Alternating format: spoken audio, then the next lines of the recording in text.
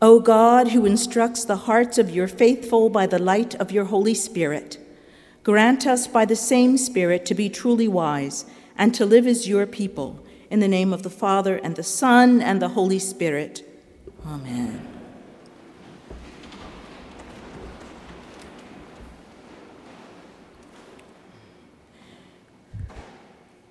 In the gospel that was proclaimed last week and precedes this morning's passage, Jesus taught about prayer in the parable of the widow's persistence in the face of a powerful judge that would not respond to her.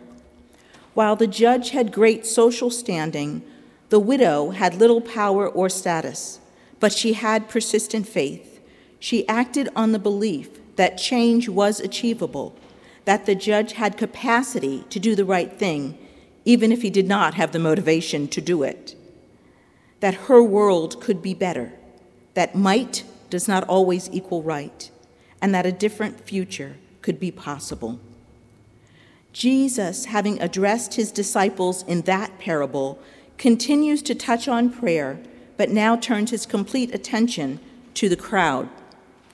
And in this environment, Jesus launched into his next parable, singling out those who had confidence in their own righteousness and regarded others with contempt, people who looked like they had it all together.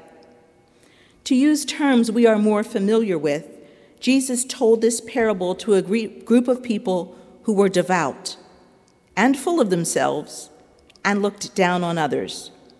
It was addressed primarily to people who were so proud of their own achievements that they chose to boast to God about it in prayer. That's pretty arrogant. 2 men go up to the temple to pray. 2 men from very different walks of life, going into the same religious space to do a very similar act. They went up to pray. Wherever you are in Israel, whenever you go to Jerusalem, you always go up.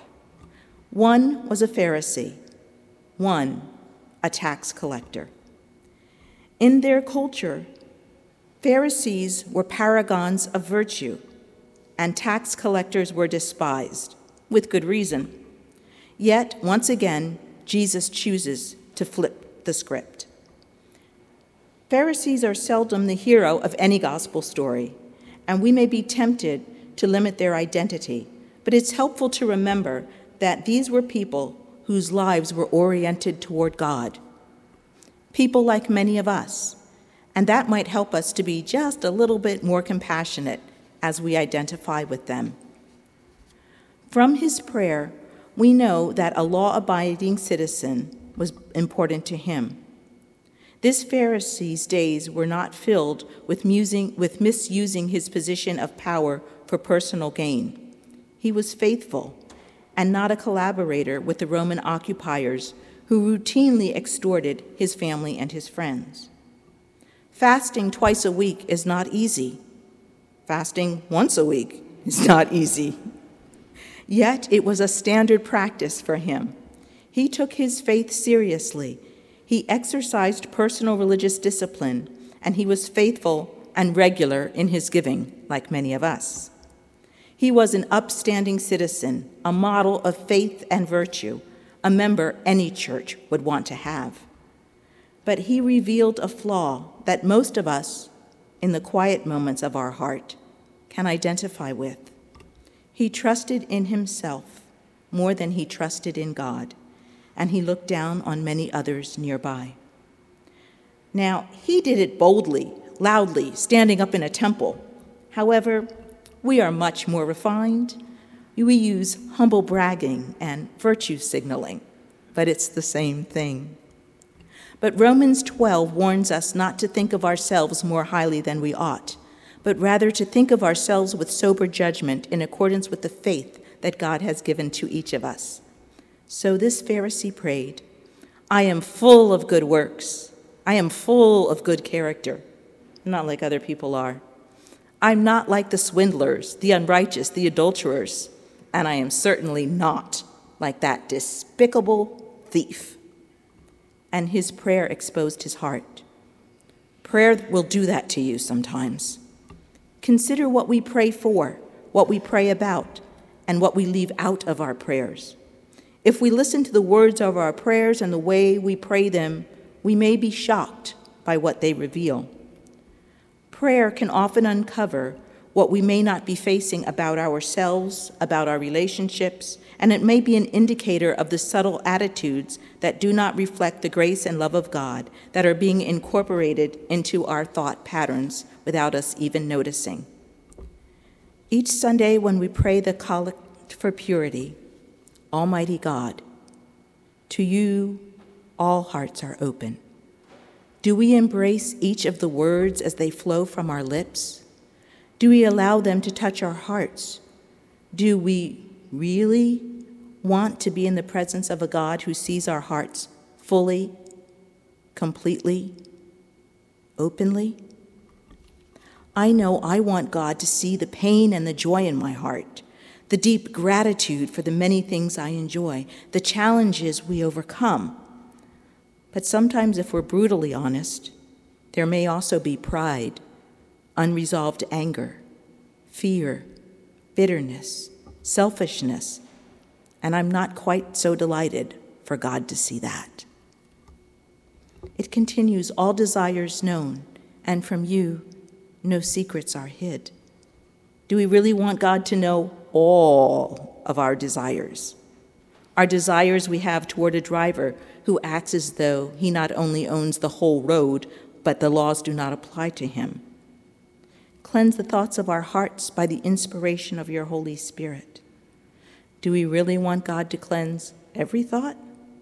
Every thought that is not in alignment with God's dream for the world, if it means that we could be inconvenienced, or our beautiful words of welcome and equality would cost us our comfort? Do we really want God to bless the world, even if it includes our enemies?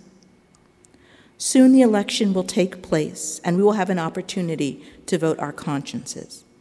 We will have the opportunity to choose candidates who advance programs that enable the less powerful and the less desirable in our world to be fed, clothed, and healed. Will we find ways to support candidates that promote the dignity of everyone? Or will we set our baptismal covenant aside for just a more convenient time?